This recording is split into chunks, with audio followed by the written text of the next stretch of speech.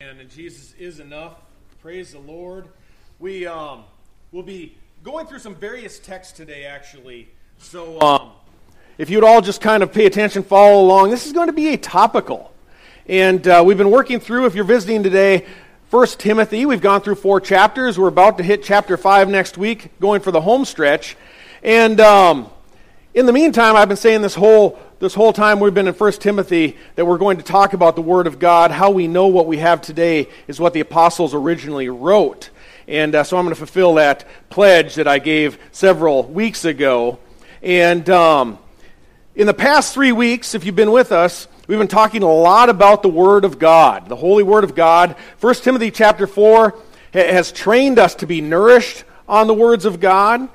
We discovered all of that is profitable for godliness. We need to know what God asks of us in order to please Him in our behavior.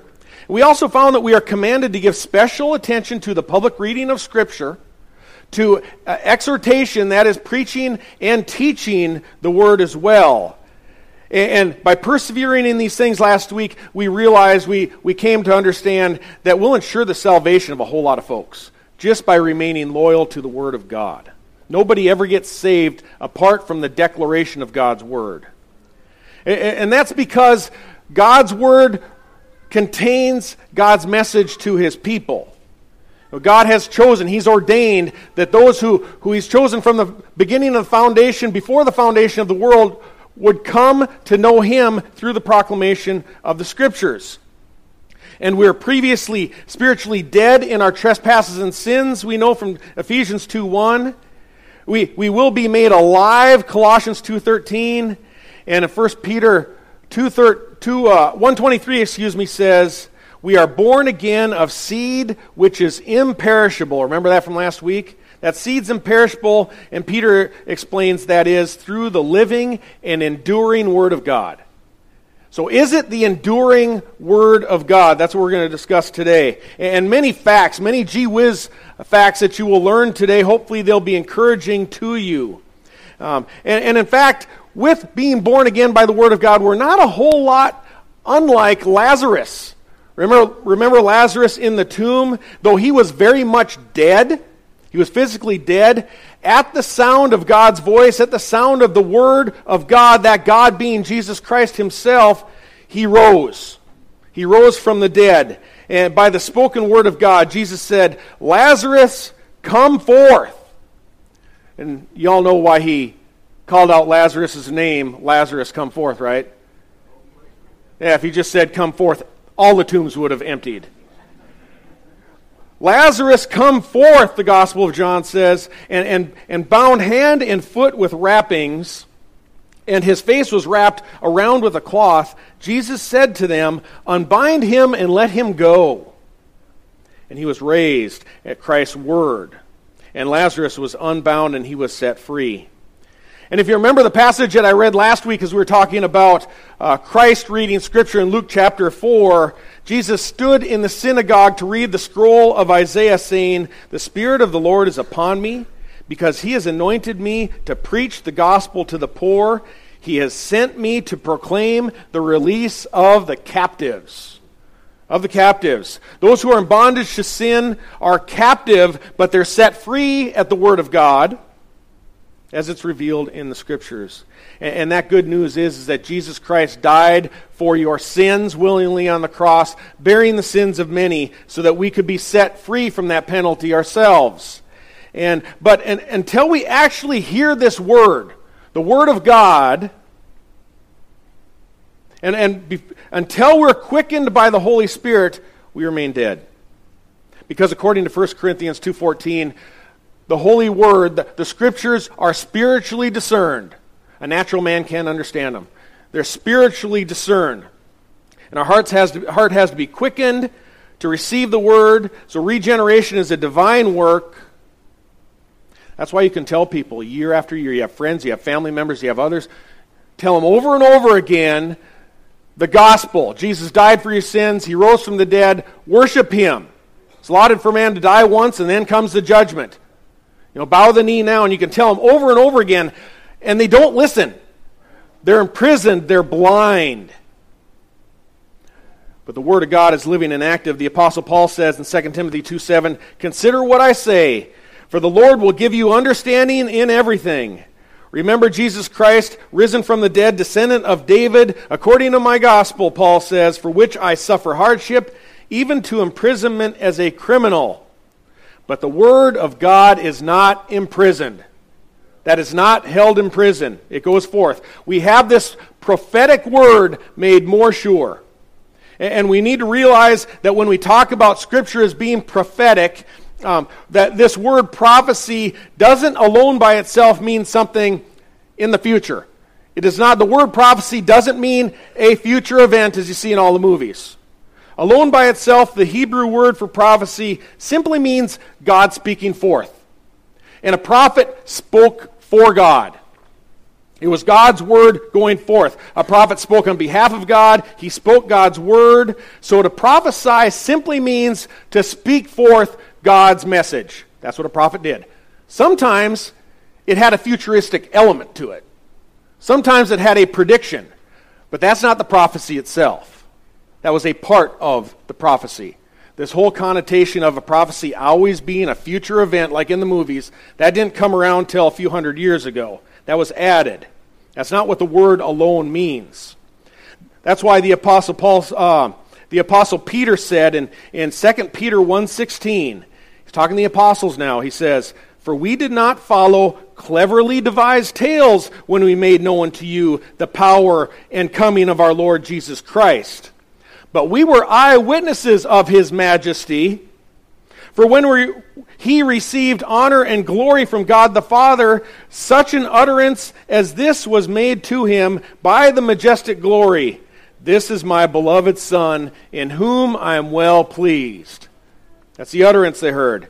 And Peter continues, "And we ourselves heard this utterance made from heaven when we were with Jesus on the holy mountain." This was the Mount of Transfiguration. And he summarizes saying, so we have the prophetic word, God's word, the speaking of God's word. We have the prophetic word made more sure, to which you do well to pay attention, Peter says, as to a lamp shining in a dark place. That's what the word of God does. It is a lamp in a dark place, until the day dawns and the morning star arises in your hearts. Listen to this. But know this first of all, that no prophecy of Scripture is a matter of one's own interpretation. What he's saying there, it didn't originate in man. It didn't come from man. For no prophecy of Scripture, Peter says, was ever made by an act of human will, but men moved by the Holy Ghost spoke from God. That's how we got the Bible. Men moved by the Holy Ghost spoke from God. So this word prophecy indicates men who are moved by the Holy Spirit to speak for God. That's a prophet. And then they, sometimes one of their close associates, wrote God's message down. The prophets wrote it down. The apostles wrote it down. And the important principle that we must realize here is that our message from God, the gospel and the teaching from God, is contained and preserved in written words. Written words. We don't hear Isaiah speaking anymore. He's not alive. He's not walking the earth. What he wrote is still here. But Scripture is not. And the Bible itself never claims to be preserved in any specific language. It's not contained in a specific language. That would be Islam and the Quran. They say that you can't understand it accurately if you don't know Aramaic. Arabic. Thank you, Ruth. If you don't know Arabic and you can't read it in the original Arabic, it does you no good, they say. It's contained in a language. I'd say it doesn't do you any good anyhow, no matter how much Arabic you speak. Instead, Peter says, we have the prophetic word made sure. That's what we have, God's word. Peter doesn't say we have the prophetic language made sure. Yes, Scripture, it was originally written by the apostles and prophets, primarily in Hebrew and Greek. Small sections in Aramaic, that's part of Daniel, and that was probably while he was in captivity in Babylon. And God's word was preserved and presented to the people in their common language. Common language. It was written in Hebrew by the Old Testament prophets, Hebrew was Israel's common language. Part of Daniel was written in Aramaic, likely when he was in Babylon, the common language. And the New Testament was written by the apostles and their associates in common Greek, just layman's Greek. Not classical Greek, just the common language of the people. And again, that was the language of the Roman Empire. So God's message is preserved in written words. That means it is preserved in the definition of each word, not in a language. It's preserved in the definition of each word.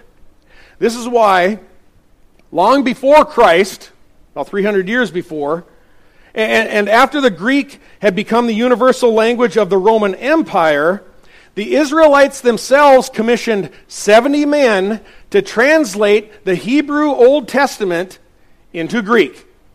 They commissioned 70 men. That translation is known as the Septuagint. The Septuagint. Septa means 70. And is there any way that we can know for certain, we might ask, that this practice of translating those Hebrew Old Testaments into the Greek Septuagint is okay with God? Is that all right with Him? There actually is. There's an experiential way to start off, how we know that that's all right. Because I don't think anyone here knows Greek or Hebrew. Anyone fluent in reading Greek or Hebrew?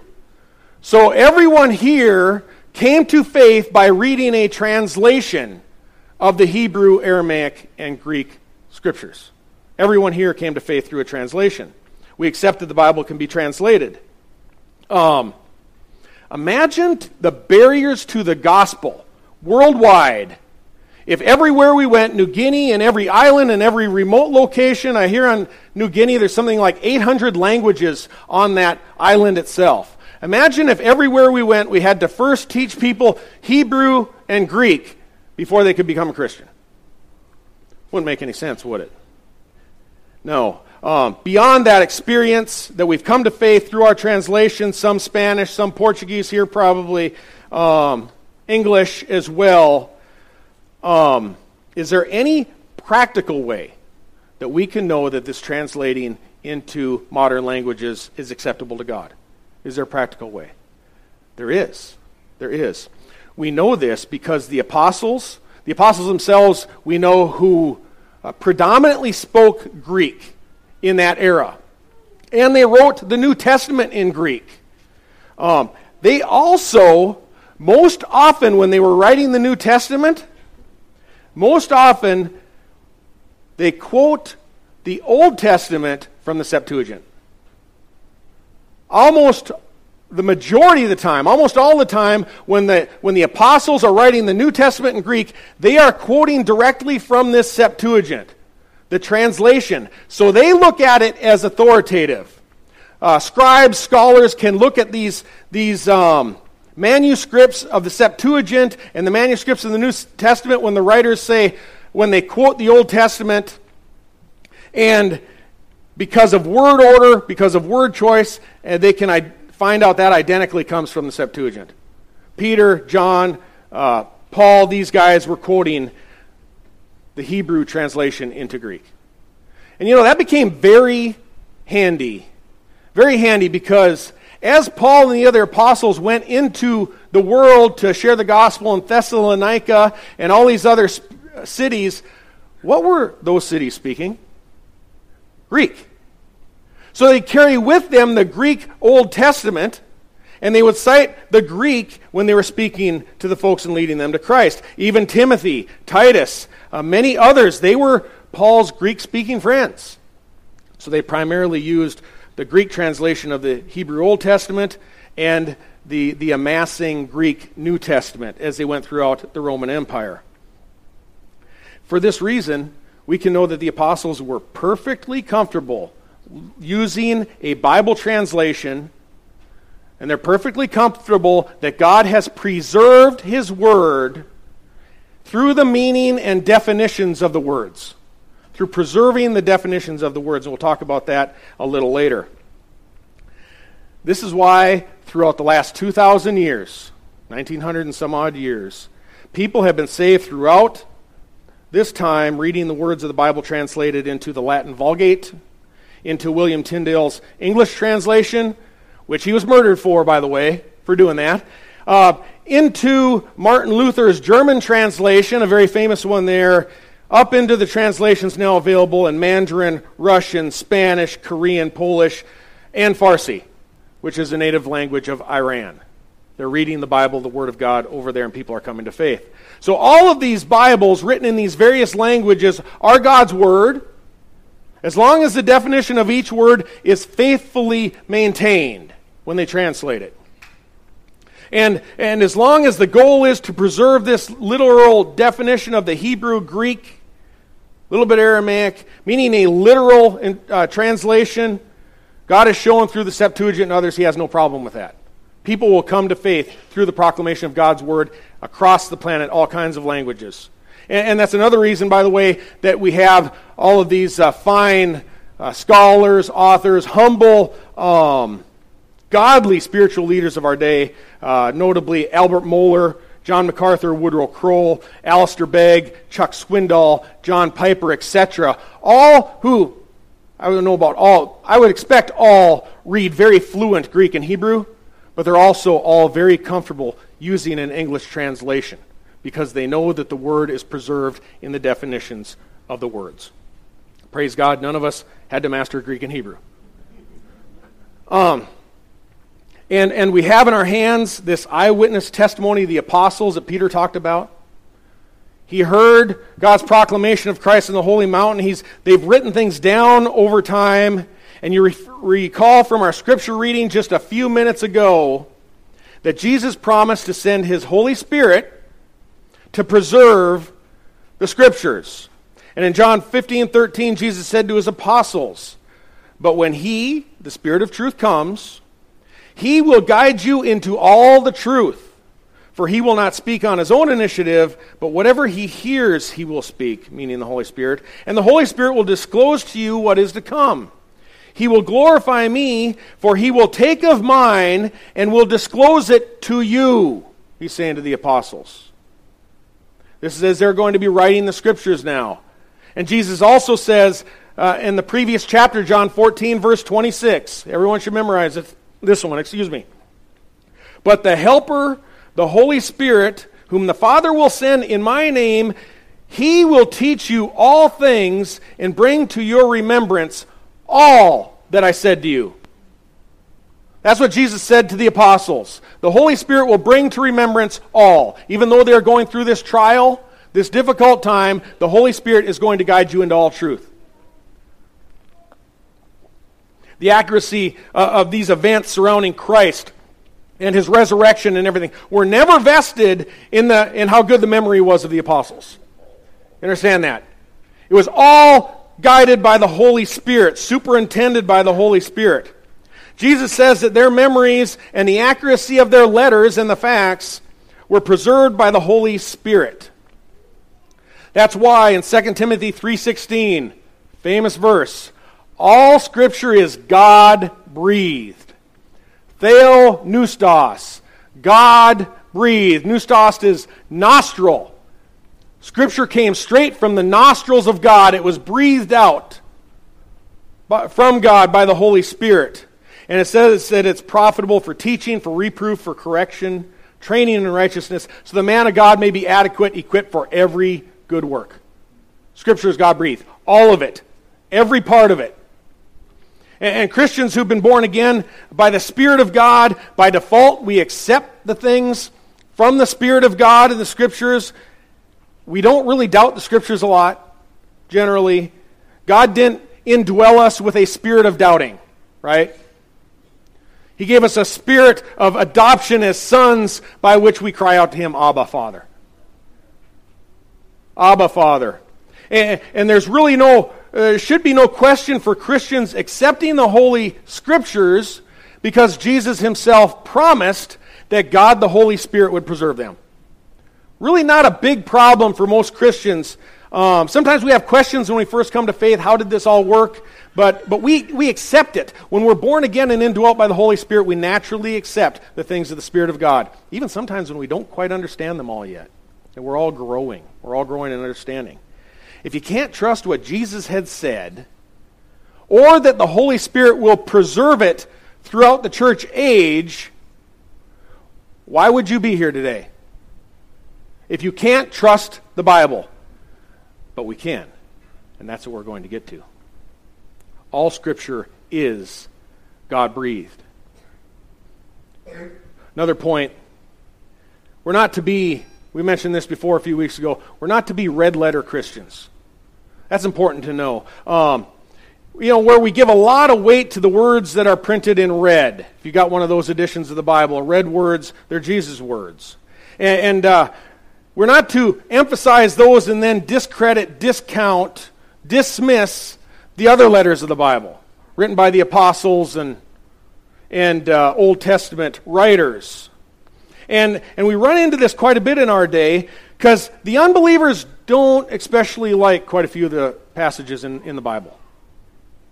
We looked at just a few weeks ago in 1 Timothy chapter 2, which we explained the Apostle Paul writes and went into great explanation of why he writes this, a very, very reasonable explanation. But he says, I do not allow a woman to teach or exercise authority over a man, but to remain quiet. And we talked about that and why it says that. But unbelievers will say, that's just what Paul teaches. No, that doesn't work. That doesn't work. Or we'll go to Acts chapter 4, verse 12, where Peter says, there's salvation in no one else. For there is no other name under heaven that's been given among men by which we must be saved. The exclusivity of the gospel given by Peter, recorded by Luke in the book of Acts. And the critics will just say, that's just Peter. Maybe Luke got it wrong. Maybe he heard wrong when he wrote it down. You'll hear this kind of stuff. And maybe he just didn't get it down right. No. All Scripture is God-breathed. It is all equally authoritative, cover to cover. It's all fully preserved by the Holy Spirit. There's no more inspired and less inspired portions of Scripture. Everything's the Bible. And Luke, by the way, the guy who wrote Acts, he's the same young man who wrote the Gospel of Luke, which contains a lot of those red letters. You can't separate the two. Same men who wrote the epistles were writing the Gospels. If you can't trust one, how do you trust the other? Red letters, things like this, they're very creative, very helpful ways for us to see when Christ is speaking. But they weren't around until the modern printing press. That never happened. I mean, the Apostle Paul didn't have a red ink pen. Say, oh, wait, I think Jesus is talking here. Let me write it down. And no, these are modern inventions. There are many of these. It might be very helpful for us who are new in the faith or newer in the faith to also realize not just the red ink, but there were no chapter breaks or verse numbers when the apostles wrote them down. They weren't writing down those little numbers in between. And the chapter divisions themselves were not included by God in the original writings. They were added as a very helpful tool by man in the year 1227 AD. They were added in and broken up by man, easier to find a location. They're an assistance. They're very helpful. And the verse numbers were not implemented until 1555 AD, after the printing press was invented. So these are all added. Chapter verses, red ink, other things are not inspired by the Holy Spirit.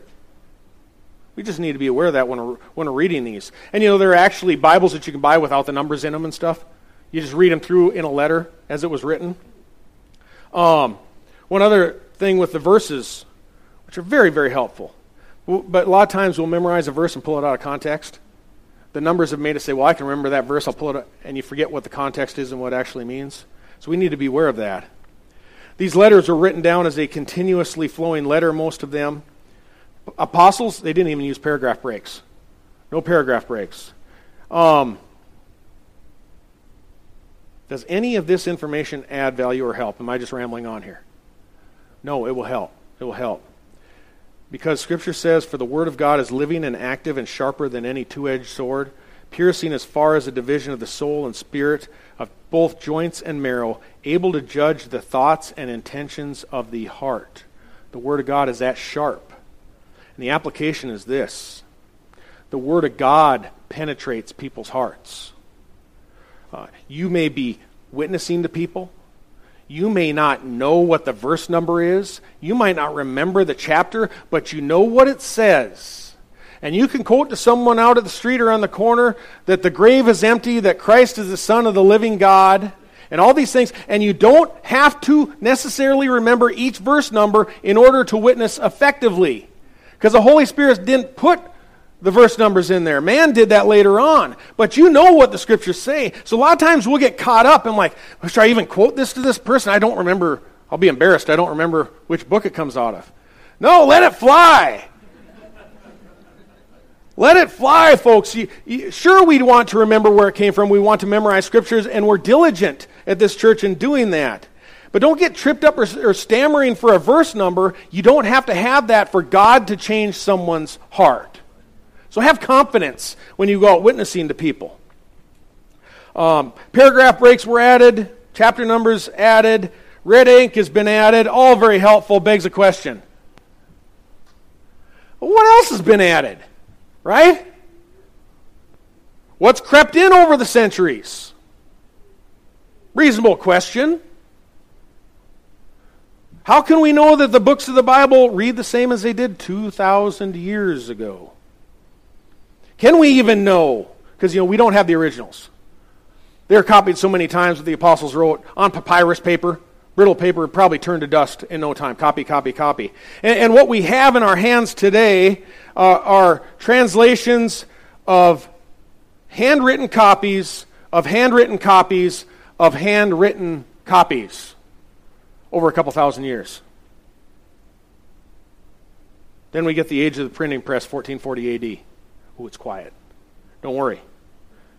As Christians born of the Spirit of God, we don't doubt the message, but can we have assurance that what we have in our hands today is the true written Word of God? Can we have that assurance? How do we know? Because with all this copying, it would appear that after 2,000 years have passed, that we're drifting further and further from the truth. Every copy that's made. Is that so?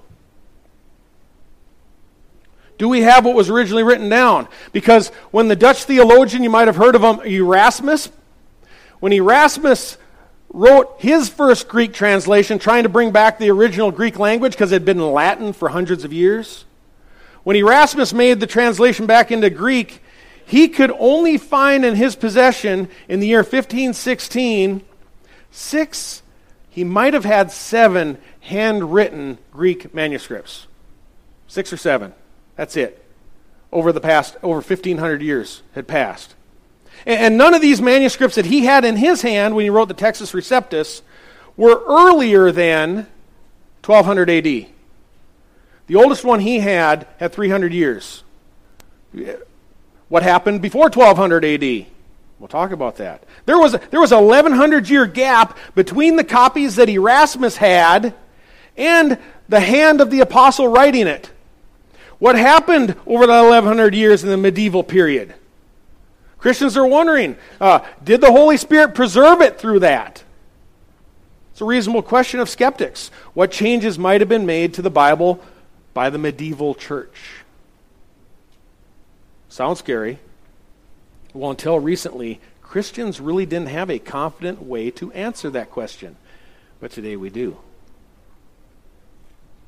Something very marvelous has happened in the last several decades. It's a human preoccupation with discovery combined with a modern science known as archaeology. And this has caused the number of handwritten ancient manuscripts. This is before the printing press.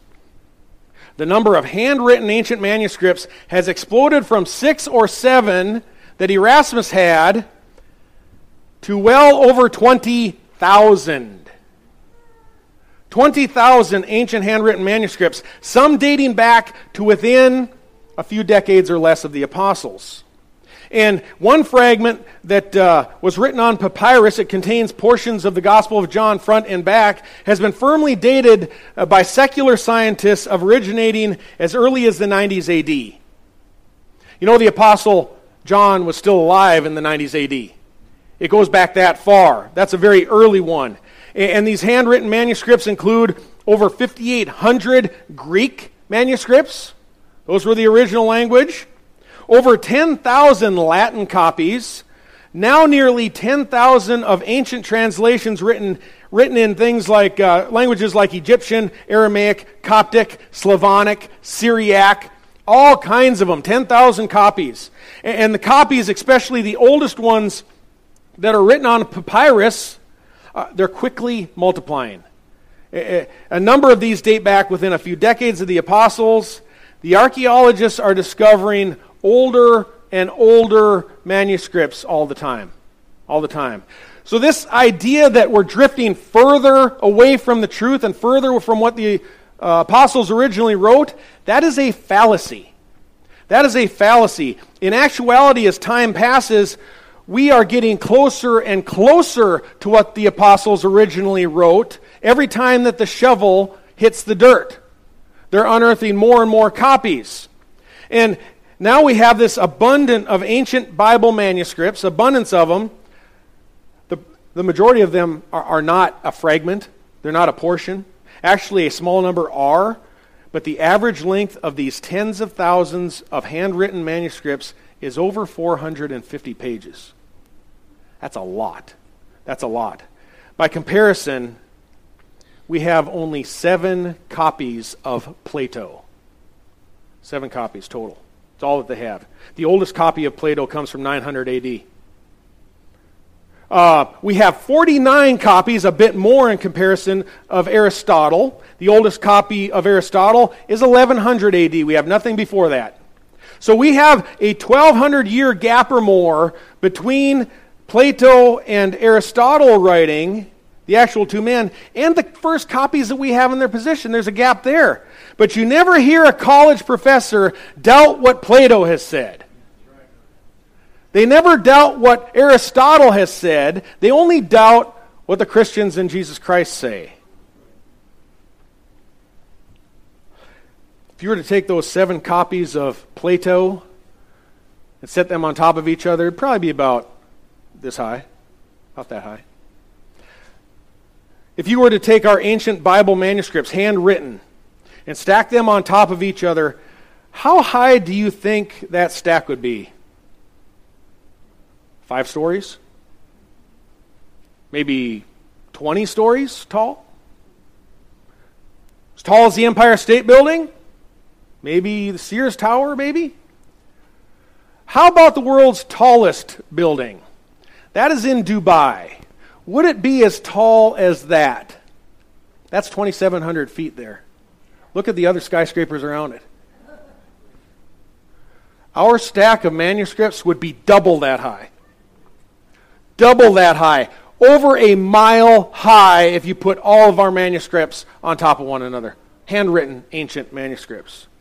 And you could take these manuscripts, you could lay them down on its side, the handwritten ones chronologically, in order, from the earliest ones we have all the way up to the advent of the printing press, and you can lay them side by side, and we would have an average of around 1,500 handwritten manuscripts per century since the period of the apostles up until the hard copies were made on the printing press. The marvelous thing is, you can trace the consistency of these through every century, through every copy, all the way from the first few decades where the apostles wrote up until our modern Bibles. And the evidence is irrefutable. Absolutely nothing in the Bible has changed. Nothing.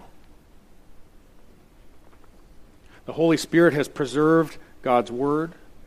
We know exactly what the Bible said in the first century for Christians. We know exactly. Nothing has changed. And we know that we hold in our hands the exact testimony the apostles themselves gave. And you're going to hear inconsistencies are in the Bible. You're going to hear that are in the early manuscripts. The Bible critics, they call them textual variants. You're going to hear that fancy word passed around.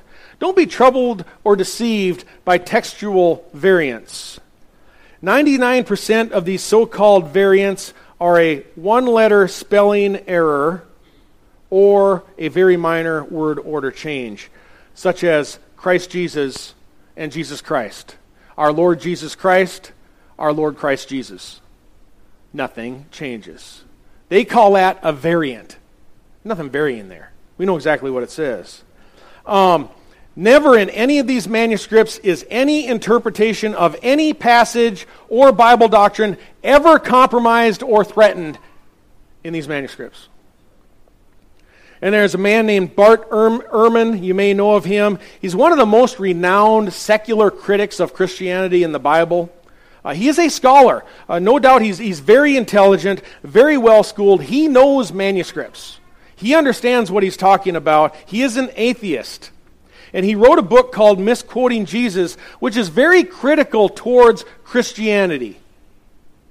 But Bart Ehrman, the specialist that he is, was asked about these textual variants because he's a textual critic. And how substantial, how significant these variants are.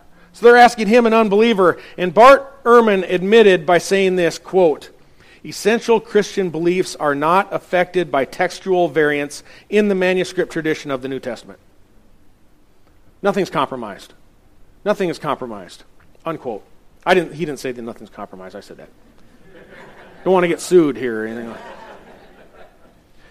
You see, atheists and critics of the Bible are not bothered by the inconsistencies of what the Bible says. They are bothered by the consistency of what the Bible says, and they don't like it because the message of the Bible and Jesus Christ is so undeniably clear. And God's Word, His message, has been preserved. It doesn't matter what language it's translated into, as long as the definition of each word is maintained, faithfully maintained. Now and then it takes 2, sometimes 3 words in English to translate one Greek word. It's not a big deal. Properly preserving the meaning. All you need in your hand is a translation that had the intent of faithfully preserving the definitions of these words and the language and the context. And you have the Word of God. And it doesn't matter whether that place that Jesus rose from is called a sepulcher or a tomb or a grave, or as the Turkish call it, a mezar over in Turkey. They're all the same thing. And in fact, in the Gospel of Matthew, Matthew primarily uses the word for that place where Jesus arose from. He primarily uses the Greek word grave. And over in Luke, the other Gospel writer, he primarily uses the Greek word tomb. And there's 2 different words from the Greek language. They essentially describe the same place. If you're faithful to the definition and the interpretation, it doesn't matter which term you use for grave. We all know exactly what they're talking about. And that grave is empty. Jesus Christ is risen. And to reach the cultures of the world, the Word of God is translated into any language you want: Russian, Bosnian, English, Portuguese. Way too often Christians argue about this preservation of the Bible. Way too often. And to this, Paul commands in 2 Timothy 2:14, "Remind the church of these things, and solemnly charge them in the presence of God not to wrangle about words, which is useful and leads to the ruin of the hearers. Instead," he says, "be diligent to present yourself approved to God as a workman who does not need to be ashamed, accurately handling the word of truth." It is the word of truth. We have a number of excellent literal translations in our hands. Excellent ones. I would suggest a literal one. Don't get the Disney version. No, but try to find a preserved translation. The one I use is the New American Standard Bible. Very literal. The most literal modern translation that they've made. Excellent. The King James Version is excellent. The New King James Version is excellent. The English Standard Version is English Standard Version, excellent. Holman Christian Standard is excellent. All literal interpretations. There's a few disputed verses. Are they original? Are they not original? Of this, whether it's King James Version or other versions, there's always accusations made. People want to get in and wrangle a little bit. And they'll say, the modern people will say, the King James, they added a couple of verses there. Their violation of Revelation 22, they've added to the Word of God. Then the King James people say, no, you've taken away from the Word of God. Neither are true.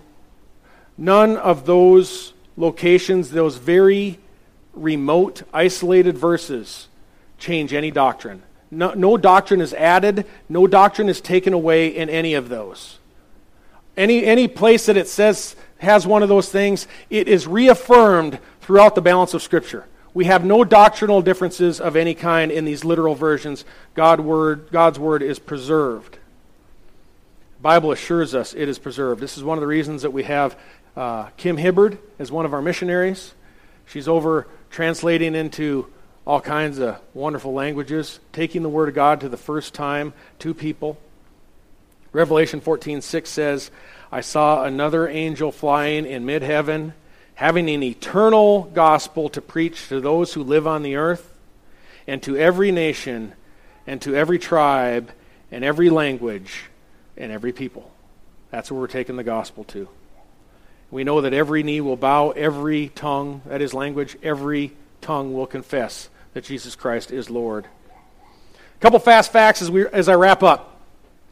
If we had no manuscripts, none, we would be able to replicate the entire Bible, no problem whatsoever, by millions of quotations by the early church fathers. And these men were not known for their brevity when they wrote.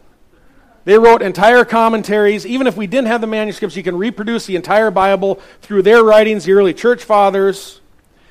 Another fun fact, Isaiah the scroll.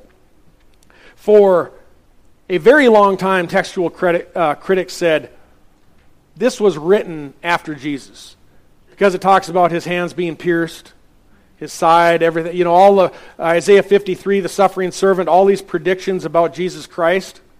And the modernists came, 1800s, and said there is no way that Isaiah could have written that specific about Jesus Christ before Jesus was born.